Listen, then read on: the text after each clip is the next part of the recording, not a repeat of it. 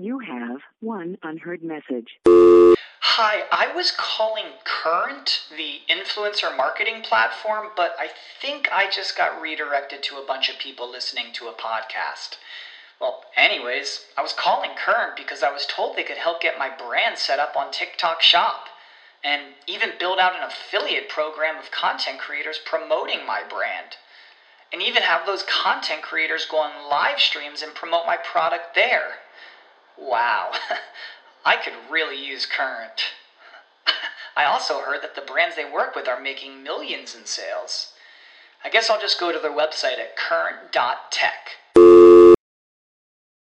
The future is a hefty responsibility and not one that we take lightly. But then taking things lightly has never been what Hefty is about. That's why we've created the Hefty Renew program that turns hard-to-recycle plastics into valuable resources like park benches and building materials.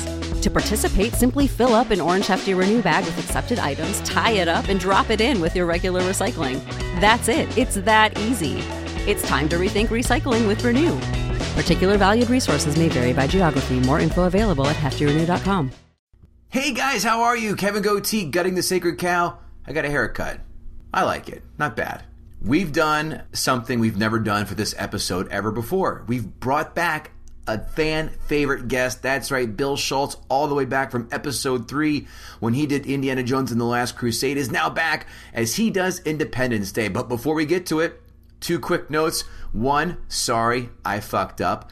I forgot to put in 5 fun facts for this, so we don't have no 5 fun facts for this episode. I'm sorry. I know it's a lot of my fans and friends. My buddy Nick, that's his favorite section. I know, mine too, buddy. Sorry. Next up, make sure you please write a 5-star rating and a 2-sentence review for us wherever you listen to podcasts. That would be a big help. And of course, guttingthesacredcow.com. Check it out. Why? Because now Kevin and I have new content coming out on the blog every day for the next week. So we've got plenty of lists of 10, as we call it, the hashtag list of 10. That's out. Give that a look. You'll let you know if you like it, great. If you disagree with it, cool. Go on social media and tell us why we're wrong. At GTSC Podcast on Twitter, Gutting the Sacred Cow Podcast on Instagram, and a good old Gutting the Sacred Cow on Facebook. But that's it. Listen, kick back and listen to those sweet, sweet dulcet tones of Bill Schultz as he goes after Independence Day. Gather round, here's what I know. It's just that this cow has got to go. I know some people kinda like it, yeah, it's trending right now. Yeah, that doesn't matter, cause we're gutting the sacred cow. Hey guys, here we are, Gutting the Sacred Cow, Kevin Israel. What's going on? We are back. No, still in quarantine. Yeah, no bricks or our houses set afire yet. We have not been looted, so that's good to know. I want to riot because the JL Covan episode did not nearly get the love that it deserved. And I think if there's any reason to throw something through a window, that's it.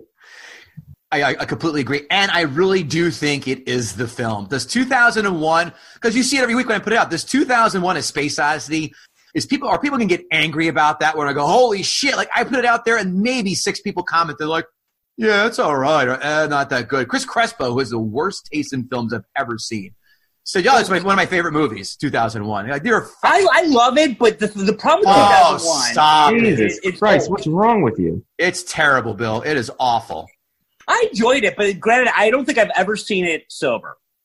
There you go. What did I say? Everyone who loved this movie was high on fucking LSD. It was the first time I ever saw it, and it officially. Ding. It was the first time I saw that movie, and it officially became the worst movie I've ever seen. Pow. Yeah. Enough of this horse shit. Everyone, we have our first returning guest to the show, Bill Schultz for the morning show. Compound Media. You see me on there every month with Bill and Joanne. Don't forget, Joanne Nosachinski did Grease, and Bill's here to make sure that he surpasses her downloads for that episode. Well, Bill had one of the first sterling episodes with Indiana Jones and the Last Crusade, and so now he's decided to double down on the blockbuster and see if he can go 2-0. And he chose. Well, he didn't go 2-0 because he didn't gut the Sacred Cow the first time. But you know what? In fairness, we changed the rules though. We were applying a different standard at that point. I think had we been applying the standard as we say it now, he would have probably got the That's a fair point. That's fair. But Bill Schultz has come on this podcast to take down Independence Day, the choice film of such, and it's in the current strife we're in. What an apropos choice. You know, it's funny that you say that because I watched it again last night, and the scene where his father comes out with the gun and he's like, "There are animals out there," and I was like, "Holy shit!" I thought that too. That's very fucking scary. Yeah, there's a lot of things that hit home in a bad way. Yeah. Independence Day, Kevin Israel. It's time to play the ratings game. Independence Day on the IMDb 1 through 10. What did Independence Day score? You know, I have a feeling that this wasn't the reviewer's darling, so I'm going to say it was a 6. You're wrong by 1 full point, 7 flat. Wow, I'm surprised. I'm shocked it was a 7. Rotten Tomatoes score. Critics, give it to me. I'm gonna stick with my gut and go with a 60%. I'm gonna say 70. Well, I'd say what you both of you split the difference, and you've got 65%, which is the critics' number. All right. Now, for the audience number, let's hear it. I think it's got to be an 86. 86, Bill. It's the Kardashian of movies. It's popular, but there's no rhyme or reason to it. I'm going to say 80. 75. Wow.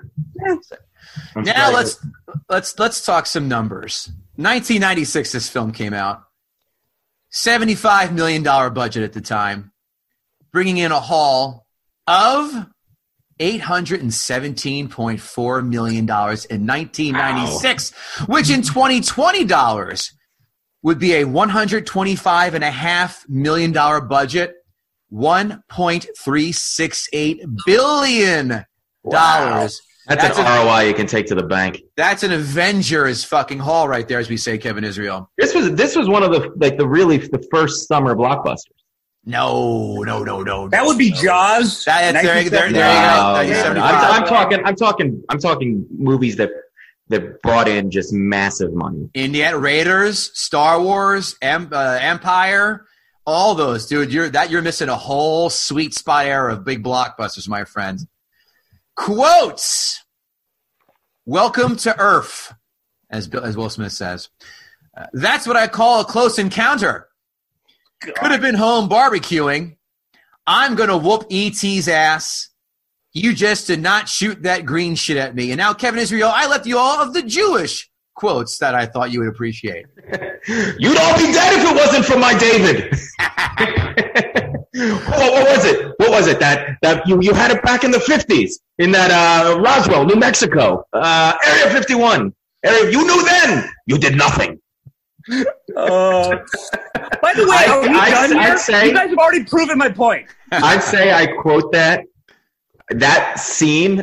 I got to quote that at least once a month. You sound like Eddie Murphy. You sound like Eddie Murphy as a Jewish guy in Coming to America. Mission accomplished. Excellent.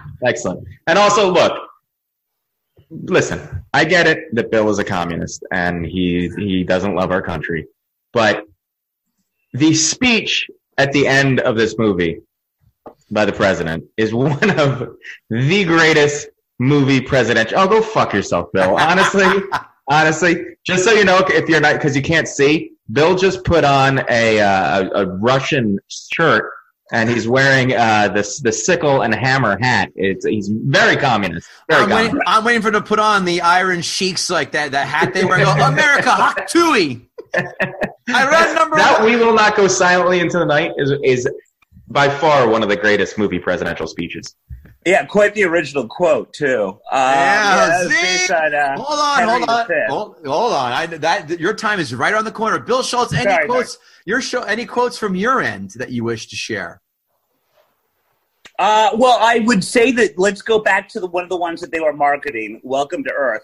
I think Welcome to Earth would have resonated more and may have been considered a classic if they just die-harded it, but they couldn't do it with a stupid rating. If he said, Welcome to Earth, motherfucker, I think it would be more of a classic. You know what? Like, yippee-ki-yay, motherfucker. Simple. They couldn't do it. But Welcome to Earth, give me a break. Like all the dialogue is written by someone that had English as a second language and was a gay German, which is exactly what it was written by. Roland Emmerich is a gay German. English is a second language. You can see it throughout the movie. It is jaw-dropping how infantile the dialogue is from beginning to end. All right. It's funny that you say that about the quote, because the quote where Feinstein says, "I got to call my mother. I got to call my lawyer." I could have sworn, because I even looked at my wife and said it. I could have sworn he said, "Fuck my lawyer." He said, "Forget my lawyer." And I can't remember what that phenomenon is called, where you remember something that actually never happened. It's the Mandela effect. I think that's called the Mandela effect. I didn't know the name, but I love it. Yeah, I think it's because everybody believes that Nelson Mandela died in the 90s, and he didn't. He got out of jail. It's a whole big fucking thing. How did go look up articles on the Mandela effect. Everybody thinks he died. Anyhow, I 100% swore that he said fuck. And my wife was like, "This is PG. He couldn't have said fuck." PG-13. PG-13, right. You can get, which really is most people's PG now. You're right. The Mandela effect refers to when a large number of people share a false memory originally attributed to the existence of multiple universes. Here's an example, real quick. The Monopoly Man. Yes. His monocle. Which eye is his monocle on? It's not. It's hanging down. Bill? He doesn't have a monocle. He does not have a monocle. Correct. Everybody thinks the Monopoly Man has a monocle. Which makes sense, yeah. Damn it. And yet Mr. Peanut does. And last I checked, peanuts do not need monocles, and they don't have eyes. Bill Schultz, any quotes from your end, or is that all? Before I can see you again, like a coked out thoroughbred, waiting to get out and champ at the bit. Champ at the bit. It's not chomp at the bit, people. It's champ at the bit. Do your homework. Is it? It is champ at the bit. See, now I just taught you something. How cool is that? Wow. Bill Schultz. It looks like I can't contain you anymore. So, Kevin Israel, it is now time for Bill Schultz to gut the sacred cow. Well, here's the thing. When I last did this, I did Last Crusade. And I like Last Crusade. It's not without its flaws, and it was a challenge to find those flaws, but they were few and far between. I have kind of screwed myself because I don't know. I'm nervous about opening my phone up and showing you guys my desk because all I have is War and Peace of notes on how awful this movie was. And it's too much. It's overwhelming. I would go back to the fact that the director, Roland Emmerich, is indeed, as I just mentioned, a very privileged gay German born not only 10 years after World War II. And there are so many things going on in this movie that make you now think like, oh, of course it was a gay German born 10 years after World War II. And I will go back to the better Kevin Israel. I will go back to his faith. One of the more alarming things in this movie that also just it's not funny, and there's no reason this character needs to exist in this plot. Too many characters to begin with. Is Judd Hirsch. Now, Judd Hirsch is, and we tweeted this last night, Judd Hirsch is essentially a cinematic hate crime for how stereotypical and awful his character is. With his little yarmulke, reciting the Quran.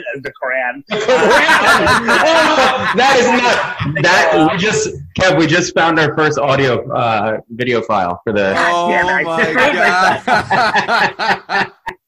I screwed myself. Muslim extremist. Hey, did you see the deleted scenes where Judd Hirsch threw rocks on the strip of the Gaza, at the tanks of the Gaza Strip? But it is delicious. He could not be more of a cartoonish, stereotypical Jewish character. And I know in Roland Emmerich's fucking hacky mind, he thought that he was doing himself and his entire country of Germany a service by making the Jewish faith such a prominent part of the plot, when in the end he screwed himself and screwed the plot by just not even having the character, but having the character be that overtly Jewish where he just looks like a cartoon character in some Nazi propaganda film. The only thing missing was him being a landlord and evicting black people out of his building. Kind of, yes. And then, like, he's not just a stereotype of an old Jewish person that had no reason to be in the movie. You could have the young Jewish person that is Goldblum. Who, oh, by the way, Goldblum is kind of the poor man's Harrison Ford. As we know, Harrison Ford is half Jewish. And Harrison Ford has recently been revisiting a lot of his older iconic characters. You got your Han Solo, you got your Indiana Jones. I forget his character's name in Blade Runner, but he's been doing that recently. As has Jeff Goldblum. He did it with Jurassic Park, and he did it with stupid Independence Day. And quit while you're ahead, because Goldblum's character is the closest thing to something that you can watch. I know Will Smith got a lot of press for the fact that this is his first starring role right after Fresh Prince of Bel-Air. How dare you forget a 1995 gem called Bad Boys? Bad Boys, Jesus Christ! That was I thought Bad Boys was right after. Correct me if I'm wrong. I thought Bad Boys was right after. No, 1995. Yeah. I saw this in high school, the theater with my twice. One second with my uncle. Graduated. You saw it in high school? Bad Boys was out in 95 when I graduated, yep. So I am a tiny bit older than you. I started a year late, by the way. Okay, I saw it my freshman year of college. Yeah. Oh, but that surprises none of us. Fun fact, Roland Emmerich, as you said, was indeed born 10 years after World War II. Also shares a birthday with a very fantastic, dashing, and charismatic Kevin Goatee. We have the same birthdays. This explains a lot. Yeah, I know. I was like, do I share this fun fact? Yes. Another person trying to make up for his Nazism. Shame on you. Shame on you. Like Kevin looks like the Aryan youth that Roland dreams about all the time. Compliments? For the record, Judd Hirsch is one of my favorite characters in this entire movie. And while he might Judd is ordinary people, but then he somehow forgot to act. He reminds me of almost everybody at my Passover Seder growing up. They all sounded like that. They all talked like that with the same inflections and the same mannerisms. They all treated you the same way, kind of lovingly condescending. It was that character. The minute he came on screen, I was like, "Oh, I feel like I'm at home right now. This is comfortable." So what you're saying is all the Seders that you grew up with were ham-fisted, hacky, barely watchable sci-fi films. Yeah, they're Jews, man. That's how it is. The only thing missing was a spinning bow tie and a seltzer water. The Jewish culture doesn't ease you into it. It's not a quiet, subtle people. Fair enough. No. Why do you think everybody hates us so much? Because we come in place and everybody's just like, shut these fucking people up. I, for one, love the unbelievable bass to your voice. I find it very like if anything, it's lulling me to sleep. Like this film did for you? Sorry? Like this film did for you? Well, that's the thing. Like Roland Emmerich is very good at. You're not going to be lulled to sleep if you watch Independence Day. You're not going to be lulled to sleep if you even watch the crap that was Godzilla, very much close to right after this was made. But it doesn't take away from the fact that they're just awful. And like, as we were discussing at the beginning of the show, and now I question all of Mr. Israel's bona fides for the fact that he doesn't realize that Jaws was the first blockbuster. Mm. But you can have a blockbuster where it can actually be character-driven, as Jaws was, and it can be three characters. Now, for starters, bigger problems with Independence Day is how many characters do we got? kind of main characters. 20? And you can't even follow their fucking trajectory, their plot line, what's motivating them. You don't even care whether or not they die. And none of them have good deaths, by the way. He decided to do it. Wait 1 second, sir. Give it to me. Wait, this is his None of them have a good death? I'm back! That was one of the greatest sacrificial deaths in my movie memory. He flies his jet into the main weapon of the ship. That was Dennis Quaid playing Dennis Quaid. Who cares? There was no Randy Quaid. Let's be. I don't care if it was Randy Quaid playing Fred Flintstone. Dennis Quaid was too busy making Jaws 3D. That's what he was doing. Underrated. The 3D really brought out the victims dying. But Randy Quaid was. I know in Roland Emmerich's English as a second language brain, he thought that Randy Quaid was going to be the comic relief. But it was just sad and pathetic, especially knowing that what we know know about Randy Quaid, which was that he's been mentally ill for a long time. Randy Quaid was playing Randy Quaid. And it was one of the many characters that wasn't that funny, didn't bring a whole lot to the table, and was not needed. Really, what you could have done was get rid of all of the women that were basically all just wives and just have the movie be Pullman, Goldblum, and Will Smith. Focus on that. Give us a lot more alien attacks. Give us a lot more legit fears. Like this thing was like Starship Troopers without any irony and Alien without any fear.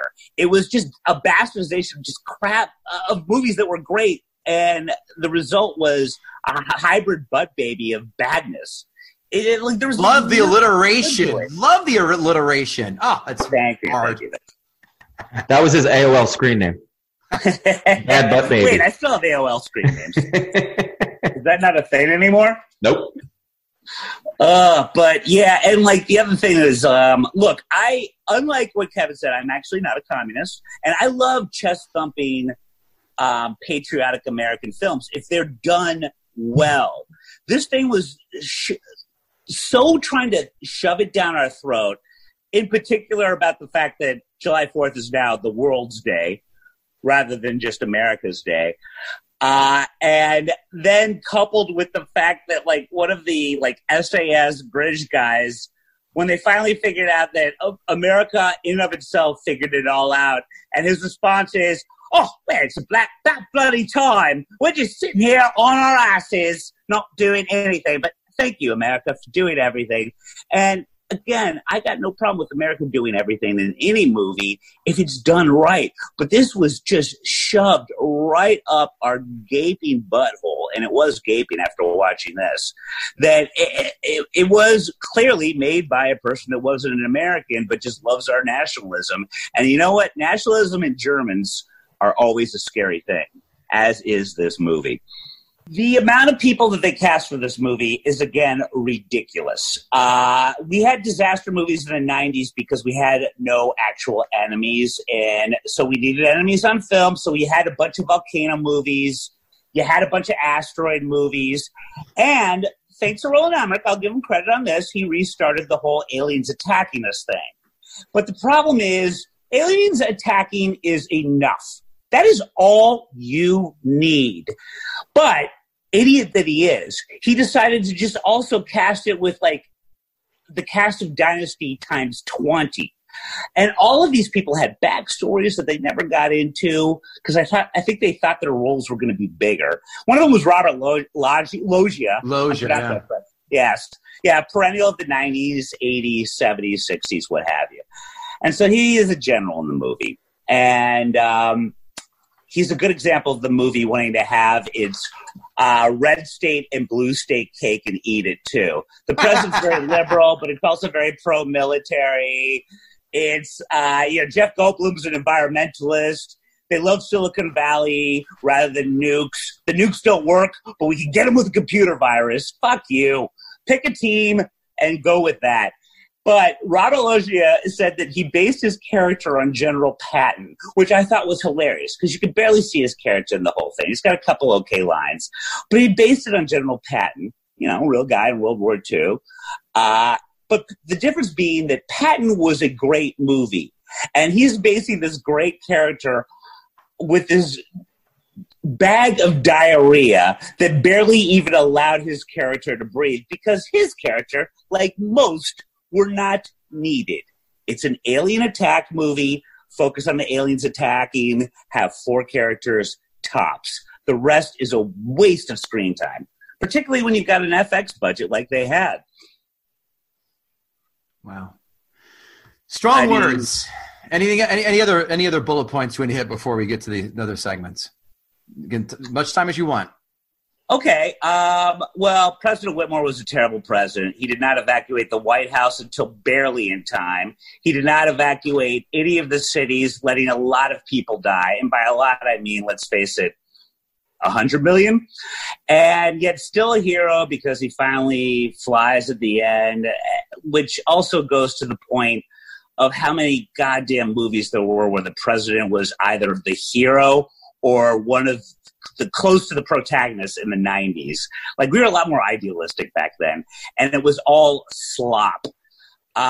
They try to bring science into this movie, and there's no science. They bring aliens to the movie that have this countdown that Jeff Goldblum seems to have figured out. Now, these aliens that have a countdown that are somehow... I know why we have satellite disruption. Huh? I know why we have satellite disruption. Oh, for my argument? Makes sense. No, that's his line when you realize. Oh, gotcha. See, I should have remembered that. But so we've got this countdown that Jeff Goldblum figures out. Now, these are aliens that are able to get a victim, one of us, the scientist with the crazy long hair, and kill him, and then put their fingers on his throat, and then through ESPA translate to the rest of us to tell us that they just want to kill us. He didn't kill him. Great. So why do you need a countdown? You got all you got to do is ESP tell all of them when is the time to really just destroy all of our monuments. Why give them us this big thing that we can figure out and then somehow be prepared for the fact that you're about to attack us? Don't bring science into this when this isn't a science movie. It's a popcorn movie. Don't try to sound smart when it's not. Don't bring all these stupid things in when there are so many logical loopholes in your dumb science that it just takes you out of the movie. Wow. This is like watching I feel like you guys are upset with me. Fraser Mahat. No. I'm sitting here eating my popcorn. Kevin Israel, again, he's sitting back there like Jean-Claude Van Damme in Bloodsport, ready to launch a crescent kick at your face. And I can't wait for you to beat Shang Li and fight back. All right, give it to me. All right. Well, hold on. Before we get to that, let's get to our critics' 5-star reviews. Oh, my God. Use it. Whoever did that doesn't know how to count to 5. 5-star reviews. 5-star reviews by critics.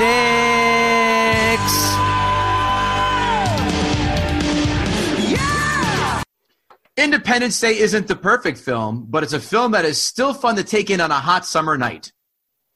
Never professes to be anything more than escapist entertainment with enough gee-whiz pyrotechnics to enthrall audiences. One of the best summer blockbusters ever made.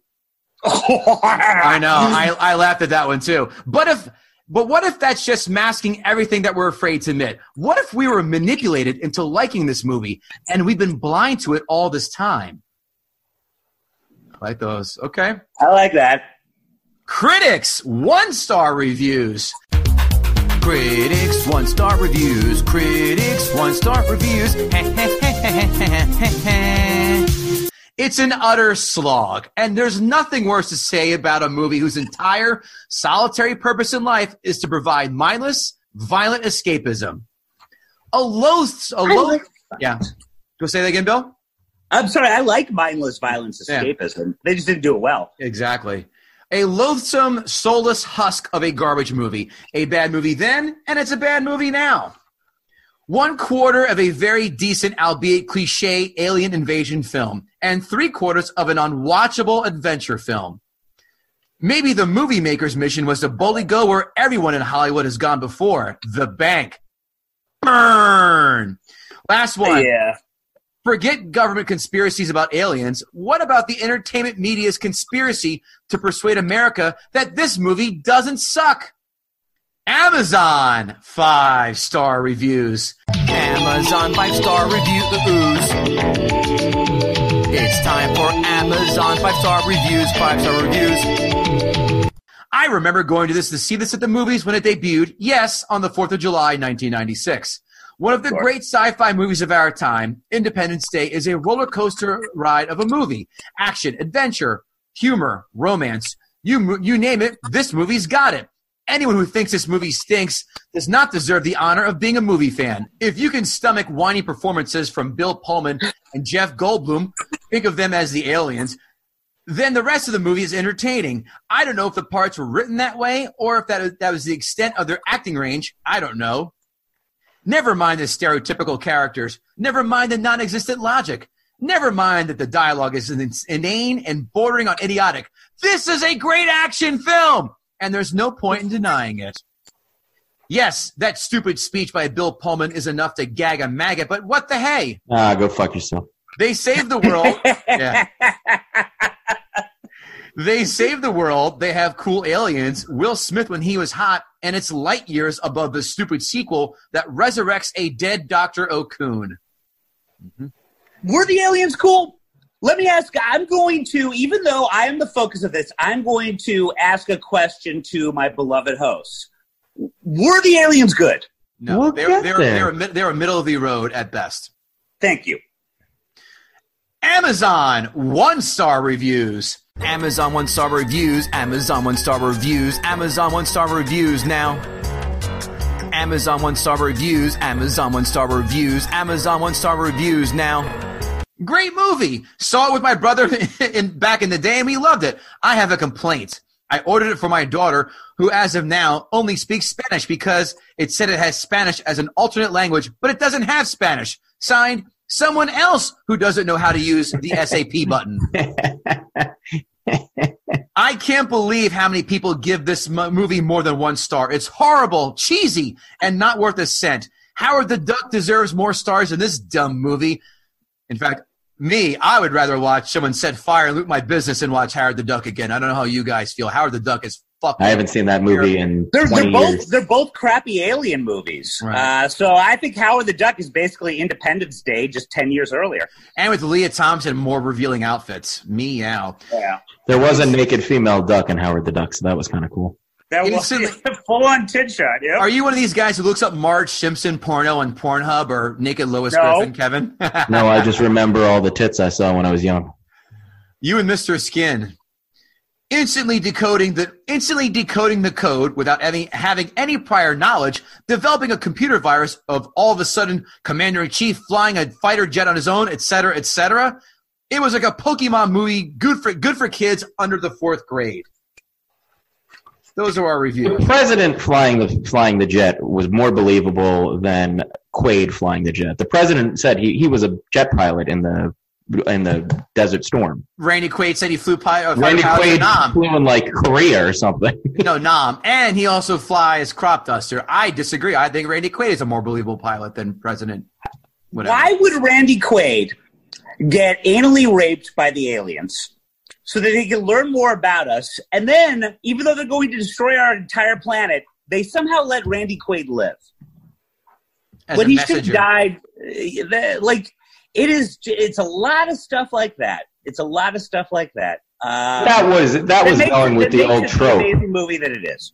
But that was the old trope that people said that they were abducted and that they had experiments performed on them and then they were returned. There were books written about people claiming to have that experience. So this was going with that. It kind of makes it seem like Randy Quaid wasn't hallucinating, that he was indeed actually kidnapped by the aliens and, of course, anally raped. For those of you not on YouTube right now, in which you can see us on YouTube, Kevin Israel is taking more notes than he did during Philosophy 101. And so with that, why don't we go to the guy who's taking a personal offense like a white glove? I love it.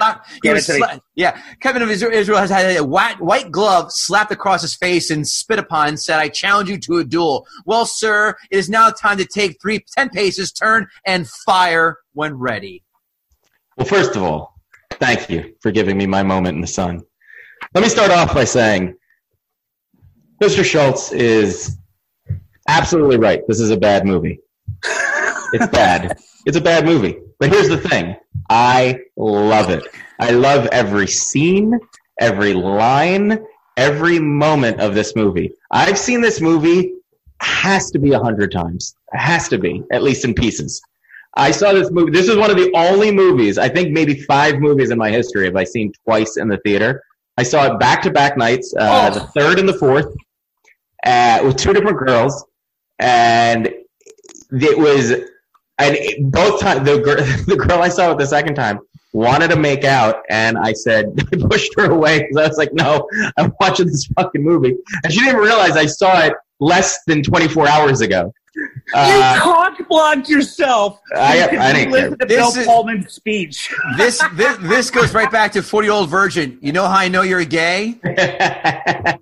Don't worry, I made up for it in the end. But anal sex? Oh. But this movie, and this was one of the first movies to utilize Super Bowl marketing in advance. In my notes, it had a huge marketing campaign, and the reason, one of the reasons I really love this movie is this was one of the last movies that had an advertising campaign all the way through, where you had basically no idea what the movie was about. You knew the White House gets blown up. You know that I don't even think you knew definitely that it was an alien attack. I don't know. I don't think they revealed. I don't think you knew Will Smith was in it. They really did a cloak and dagger job on the marketing, and literally the whole success of this movie banked off of that Super Bowl spot where they blew up the White House, which till today is one of the most iconic destructions of a building in any movie. And it will, and even watching it last night, and having seen Avengers and all the movies that have come after it, destroying cities, Man of Steel who destroyed an entire city, it still was impressive to watch those giant ships fly over the cities, and because the movie did do a good job in putting in your mind, what would this be like? What would this moment be like? How would people react? The people partying at the top of the skyscraper when that thing opens, especially today, especially now, seeing how people are responding in an emotional time. I was like, that 100% would happen. There would be people at the top being like, beam me up. And I'd be like, they're shooting a laser at you. How are you this stupid? For Jeff Gold, I think this was one of my favorite Jeff Goldblums. Jeff Goldblum is Jeff Goldblum, but this was the Jeff Goldblumiest. He's a national treasure. What's that? He's a national treasure. Goldblum makes everything better. I agree. I adore him. Will Smith was picturesque perfect in this as the. Kev, you make all the faces you want. He was fantastic. He punched out a cyber-suited alien with his fist and then smoked a cigar. Magnificent. How many people have said since then, now that's what I call a close encounter. This movie is so quotable. And that is, for me, that is one of the hallmarks of a great movie. How many lines in it do I typically go back to? This is probably in the top 5. Armageddon is my number 1 most quoted movie. If a Michael Bay movie is on, I'm going to watch it. What'd you say? I said if a Michael Bay movie is on, I'm going to watch it. Yeah, absolutely. Transformers: The Last Night, including that one? Huh? Transformers: The Last Night? No, actually, I retract my statement. Thank you. If a Michael Bay movie is on that's not Transformers, I will watch it. Not any Transformers, but the first Transformers. The first one's amazing. The sequels are trash. Oh, no. The first Transformers is fucking great. The sequels are straight up trash. But look, all of that said, to Bill's point, the Randy Quaid character, especially now, knowing what we do, forget Randy Quaid, he's a nutcase, but just knowing what we do about PTSD, substance abuse. The scene where they first introduced him and he gets out of the plane and he's drunk and then he drinks from. I was like, you probably wouldn't do that today. And if you did do it today, it wouldn't have been a punchline. Him drinking from the bottle was a punchline that landed awkwardly today. But I mean, this was 1996. It was 30 years ago. Sure. So there was originally supposed. So there were, obviously the sequel was an unmitigated disaster. I have not seen that. Don't ever see it. I turned it off after 30 minutes and said, and it just gets worse. Every 10 minutes, it gets incrementally worse. Oh, good. Oh my God, it's so bad. So bad. But you find out, number one, that the scientist, who was actually Data from Star Trek The Next Generation, didn't die. He was just strangled, and then he survived and had some weird relationship where the aliens were always in his head or something like that. Kev, I love that you mentioned that because I did not know until I was doing my deep dive this weekend that was Data from Star Trek. Yeah, I didn't either. I was a huge Next Generation fan, and when he came out, because he didn't do anything after Next Generation, and when they walk into Area 51 and he walks out, I was like, that's Data. Holy no shit. idea. Yeah. I missed that too. There was this was, and I don't think intentionally, but first of all, I am a pure product of the 90s. I love almost everything that came out of the 90s, the good, the bad, and the ugly. And this was such a product of the 90s. And it was almost like a bridging moment between action movies of the 80s into what we ended up getting today, the really, really high quality special effects mixed with actually good plots and good stories. Look, the plot of this absolutely is a disaster.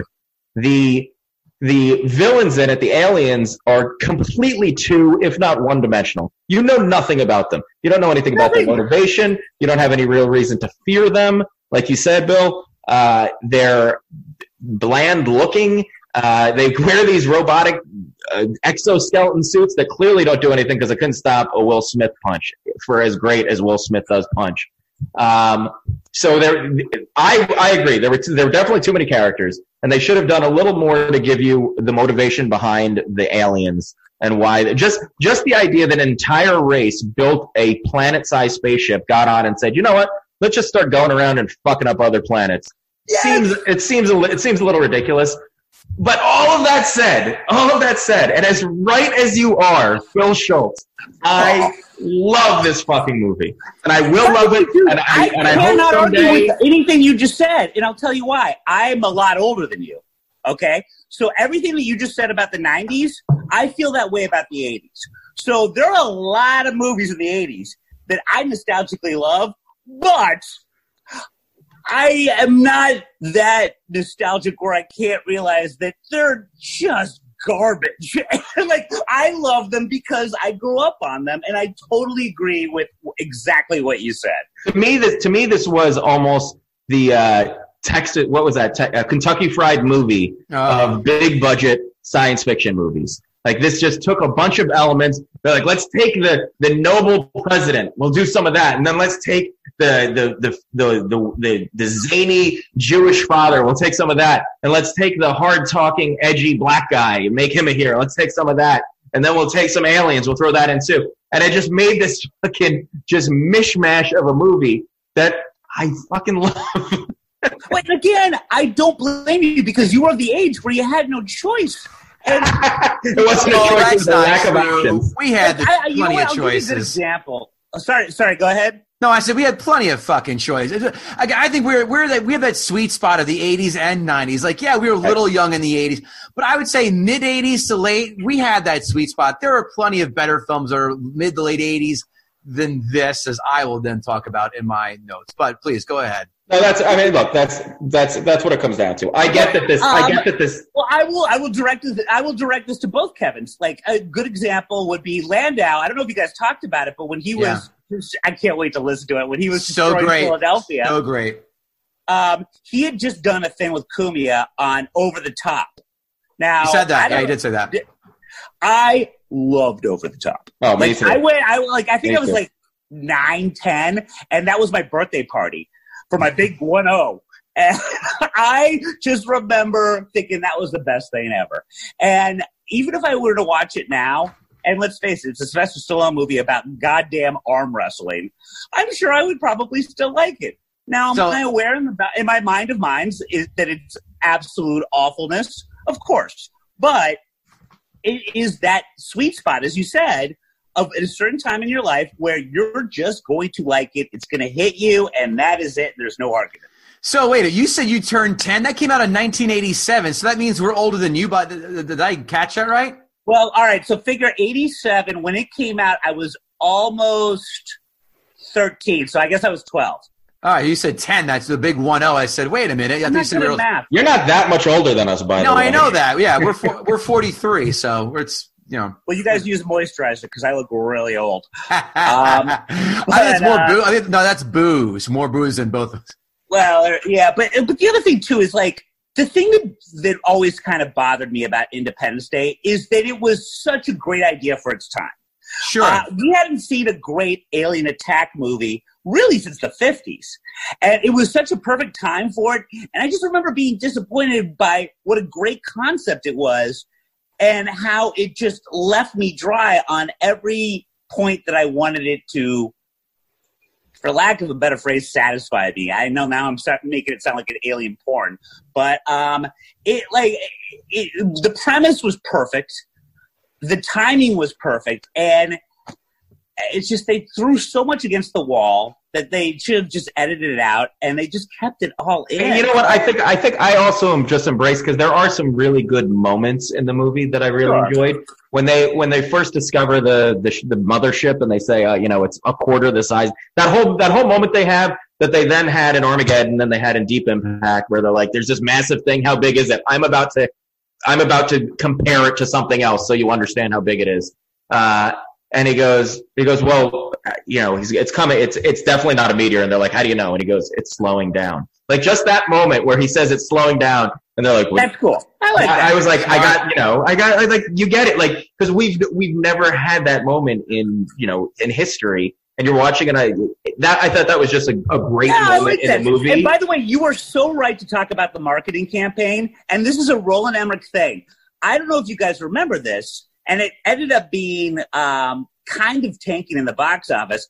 But the late '90s Godzilla, terrible. Terrible. You remember the advertising campaign for that? Oh yeah. It would be a tail on the side of a New York bus, and it would say, a toe. His toe is bigger than this bus. Yeah. Right. His head is bigger than this building. And then at one point in the trailer, just as like a fuck you to Spielberg, like his entire foot crushes the skeleton of a T-Rex. Yeah. Just to show you that bigger is better. And as we found out after watching the movie, bigger ain't better.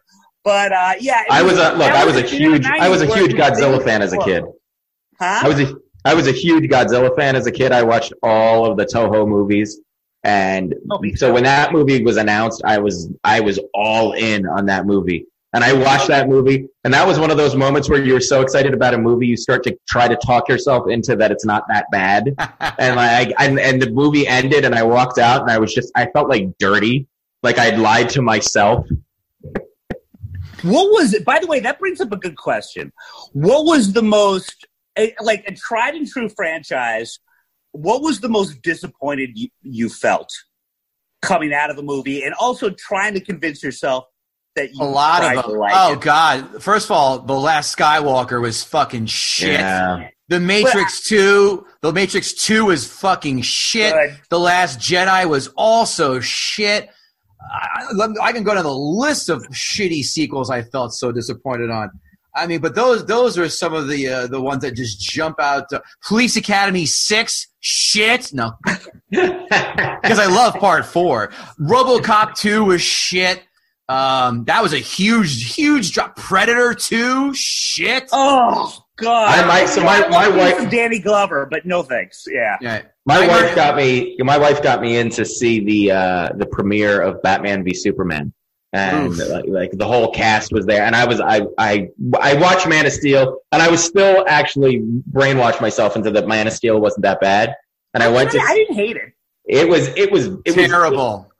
You know what? It was bad. It was bad, but it was worse because it could have been so much better. They had the budget. They had a great Superman. They had all the time in the world to make it, and they just made a terrible movie. But I went to see Batman v Superman, and I was so excited about this because I was a huge comic book geek, and I love Batman, and I love Superman, and I was like, and I love Batman: The Dark Knight Returns, the comic book. I was like, this is going to be amazing. And that was another movie that every scene I was like, all right, well, it's going to get better. Like, this is definitely, something's going to happen here.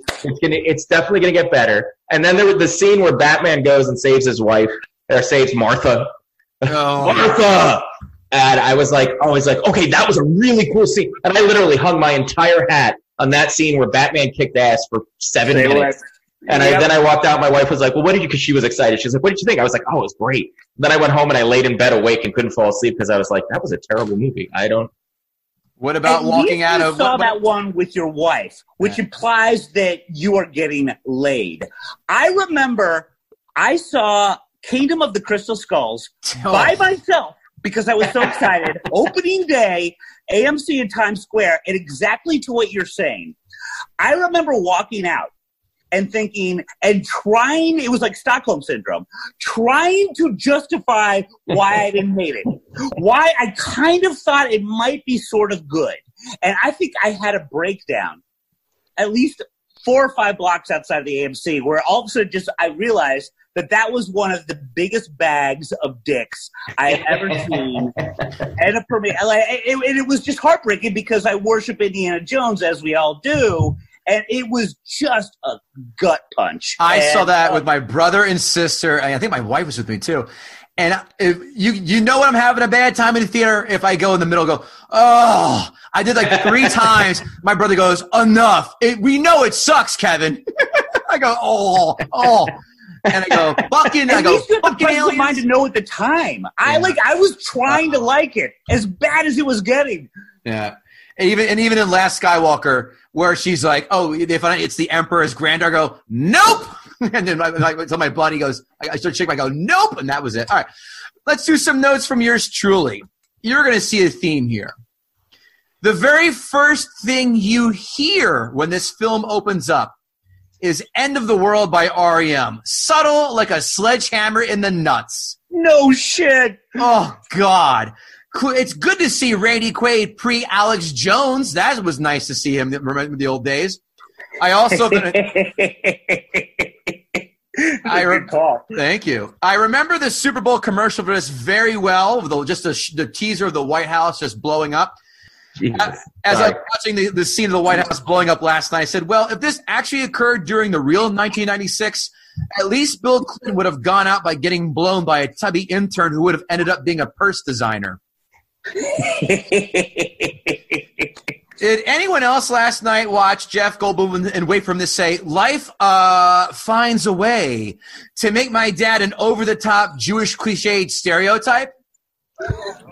The 90s, I forgot about this too. The 90s were big into anal probe humor, but then again, so is Andy Dick. True. Vivica Fox could and can still get it. Oh, yeah. She was. Still is. She was immaculate. This temporarily put Bill Pullman over Bill Paxton in the Bill Pullman versus Bill Paxton. Who is that guy again? Debate until Bill Paxton died. And I'm ready, and I am ready now to say enough of the one car hitting another domino style car crash. Stop it. That's hack. It's annoying. Done. Man. Yeah. I'm sorry, go ahead. No. Harvey Fierstein pushing gay Jewish stereotypes to neither a high or a new low. I don't know which one.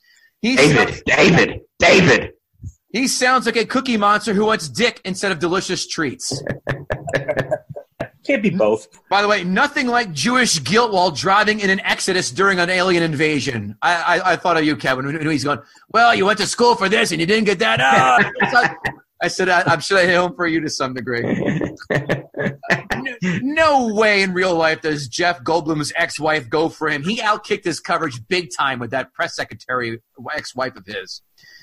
Let's talk about the dialogue. Will Smith gets every word out of his mouth, the hackiest, laziest cliches I have ever heard. That must have been one hell of a paycheck to take this script. How could he be happy? Well, You better not be shooting that green shit at me again. Welcome to Earth. Okay, I'll let that slide. Ha, ha, ha, ha. That's what I call a close encounter. Oh, vomit. Could have been home barbecuing. I'm going to whoop E.T.'s ass. What's next? I'm going to stick Darth Vader's lightsaber up his ass now. Fuck you. I forgot about that one. Jesus, I just saw it again. Fuck you and this lazy ass writing. Now, why does every communications commander have to smoke a cigar in every scene? Now, I say that because of Independence Day, and what's the next film we're doing tonight? Top Gun. Top Gun. So every communications commander smoking cigars. Now, close your eyes and think of this one, guys. Bill Pullman, Kurt Russell, easily separated at birth. Same jawline, same facial structure, same voice. No, I think Kurt Russell's jaw is much more dramatic than Bill Pullman. Oh, I could see Bill Pullman as good old Jack Burton, because Jack Burton I'd take it Bill back. Pullman's a little more like average everyman. Yes. Kurt Russell is Bill Pullman on steroids. Love that film. And like Bill Pullman always does put upon. What was that? Lake Placid? He's put upon by this giant alligator. He's always put upon. Here's one thing that Kurt Russell has never put upon. Right. Like Kurt Russell owns every scene he's in and he is in control. Bill Pullman's like, now what's happening to me? And yeah, there's a difference there. I just watched Escape from New York. And by the way, that movie does not hold up. I was just going to say. Not even an iota. No. But you're that right. said, at the end of the movie, I was still like, Snake Plissken's kind of cool. Did you ever sit through Escape through L.A.? You know what? I know I've seen it. I don't remember. It was basically a remake. It was awful. Oh, it was when they're surfing through with Buscemi. Oh, that's right. There's the surfing scene. Terrible. My next question, how the fuck did Will Smith find Vivica Fox like that? There she is. I said the same thing to my wife. In all of L.A., she knew exactly where to go. Yeah, she's got a fucking GPS chip sewn in her puss. Yeah, I'm sure she does. The Bill Pullman 4th of July speech is good. I just don't think it's iconic as everybody makes it out to be. It's good. Crazy. Not great. Good. This film drags 2.5 hours. Nope. 2 hours for this and get me in. This film, I looked at my watch at least 4 times. Nope. Explain to me Randy Quaid's kids and the whole dichotomy of that, please. I have an answer. I'm listening. In the deleted scenes, and this shows you how lonely I am and how empty my weekend was.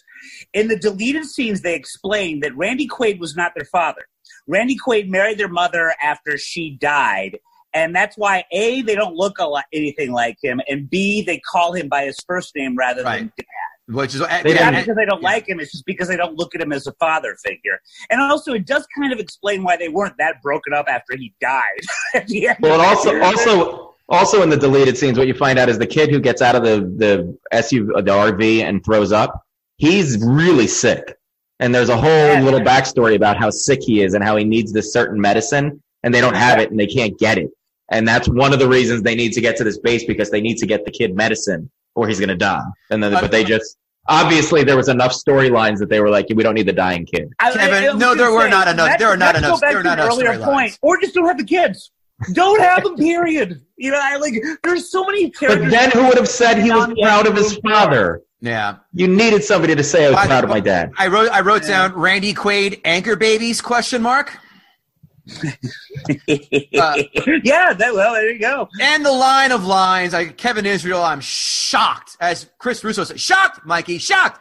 You did not bring this up. The one quote I had circled with your fucking name on it. Not Jewish? No one's perfect. And again, this is Roland Emmerich doing reparations for what his dad did. Huge pandering, is what I wrote here. Huge pandering. That must have elicited boos in the South and the Midwest and the movie theaters big time. Last and not least, Randy Quaid, the victim of also, if Will Smith is the gold medal winner for shitty cliches, Randy Quaid vomited everything else out that Will Smith did not get on his fucking call sheet and script plate for cliches. Here I come! Every fucking shitty, lazy cliche you could. So in summary, I get this is a summer blockbuster and is meant to please all of your sensory organs but your brain. But God damn it, this is just insulting with first grade writing, less than open mic quality written jokes, and a piss poor fucking execution. The story itself was great. A great idea. I'm with you. Great idea. I'm with you all the way. But all the undeveloped character arcs that Bill had said, the fucking first wife just dies. Okay, great. And the internal daughter, injuries. right? She Oh died. wait, by the way, that's a great point. And my wife made this point, and I had never picked up on it. So he's in the hospital room with her, so, you know, the president, and he's talking to her, and they hug or kiss or whatever. And she seems, I mean, she's sick, Right. but she seems pretty all right, stable at least. And then he walks out and he's crying, and it's like, oh shoot. So I looked at my wife, I was like, I think he killed her. I think he put her out of his misery. Put the pillow Because there was on her no face. reason she was going to die at that moment. By the way, also wrote down the little girl, the daughter. Maybe mom was a shitty first lady because she didn't have many tears to shed when dad told her she died. Very many unfulfilled character arcs. Kevin Israel, I give this movie a 4. Oof. 7. I own this movie. I don't. I've owned this movie. I watch it at least once a year, and I consider it incredibly rewatchable. If it's on, I will always stop and watch it, and I consider it very quotable. I mean, this checks almost all my boxes. Obviously, the reason it doesn't make it higher than a 7 for me, and I do love this movie, is because it's not a good movie. I had it on VHS because I got it for $6. I don't own any other copy of it. This does not pass the remote test for me. Now it does not. I don't care if it's on or not. Just go, great. Well, Kev, I think I've told you this before, and I got no explanation for it. But this is another 4th of July movie, and this is another 4th of July movie directed by Roland Emmerich. For some reason, if Independence Day is on, I ain't watching it. Nope. If The Patriot is on, and I know it's awful. I know that's an even bigger bag of dicks. If The Patriot's on, I'm watching it all the way through. I don't know. Hey, gang, so what happened here was we lost Bill's connection. He couldn't get back on. He couldn't hear us, so he just pulled the chute. So don't forget, listen to Bill Schultz and Joanne Nosuchinsky on the morning show on the Compound Media Network, and that's at Compound Media on Twitter, compoundmedianetwork.com, and, of course, at Bill Schultz on Twitter. Give him a like, follow, and love the show. It's a great show. I'll be back at the end of June on the show as well. So that's what happened right here. Sorry about that, folks. Kevin Israel, it is our time that we love to commiserate and see if our guest Bill Schultz did in fact gut the sacred cow. You know, as loath as I am to do it, because I do love this movie, I think he did gut the sacred cow. I agree. I think Bill Schultz that did. said, I still love it, and I'll still watch it every year. And now I'll watch it every year and think of Bill Schultz. I won't watch this for a long, long time, but I agree. Bill Schultz did, in fact, gut the sacred cow. So, unfortunately, guys, we lost Bill's connection. We can see him, but we can't hear him. So, we're just going to say you can see Bill Schultz every morning on Compound Media, the morning show. You can see me there every month with Bill. But check out Bill and Joanne on the morning show, Compound Media. He is a treat, a doll, an American gem, unlike this film in this humble reviewer's opinion. Kevin Israel, where can we find you? You can find me begging for Zoom shows and staring at my empty calendar. KevinIsrael.com. You can go to my website, and I don't know why you would. On social media, Kevin Israel, and you can go my album, The Struggle Is Real, everywhere that you get audio stuff. Bill Schultz, is your audio working? I think I saw you pop on. Can you talk? No? Can you talk? I don't think you can hear us. It said connected audio, and it keeps going mute and unmute. Son of a bitch. Let me unmute it. Unmute. All right, there you go. How about now? Can you hear us? Damn it. All right. I guess that's not going to fly. KevinGoatee.com. Let's try that again. KevinGoatee.com for what? I don't know. Shenanigans, debauchery? Shit. Who cares? GuttingTheSacredCow.com. That's where you want to go. And that's where you can see our blog posts, our list of 10. We got a whole bunch of content up there now. Give that a gander. So much coming. Yeah, and even more coming. So give that a look, guttingthesacredcow.com. And if you're looking to advertise, guttingthesacredcow@hotmail.com. hit us up. We'd love to have you on our podcast to do so. And if you have not yet done so, please follow us on social media at Gutting the Sacred Cow, Facebook and Instagram, Twitter, GTSC Podcast.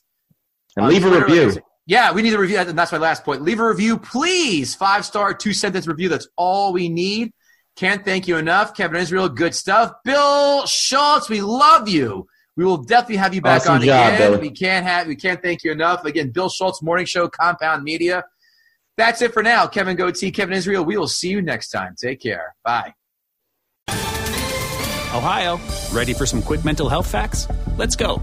Nearly 2 million Ohioans live with a mental health condition. In the U.S., more than 50% of people will be diagnosed with a mental illness in their lifetime. Depression is a leading cause of disability worldwide. So why are some of us still stigmatizing people living with a mental health condition when we know all of this? Let's listen to the facts and beat the stigma. Ohio, challenge what you know about mental health at beatthestigma.org.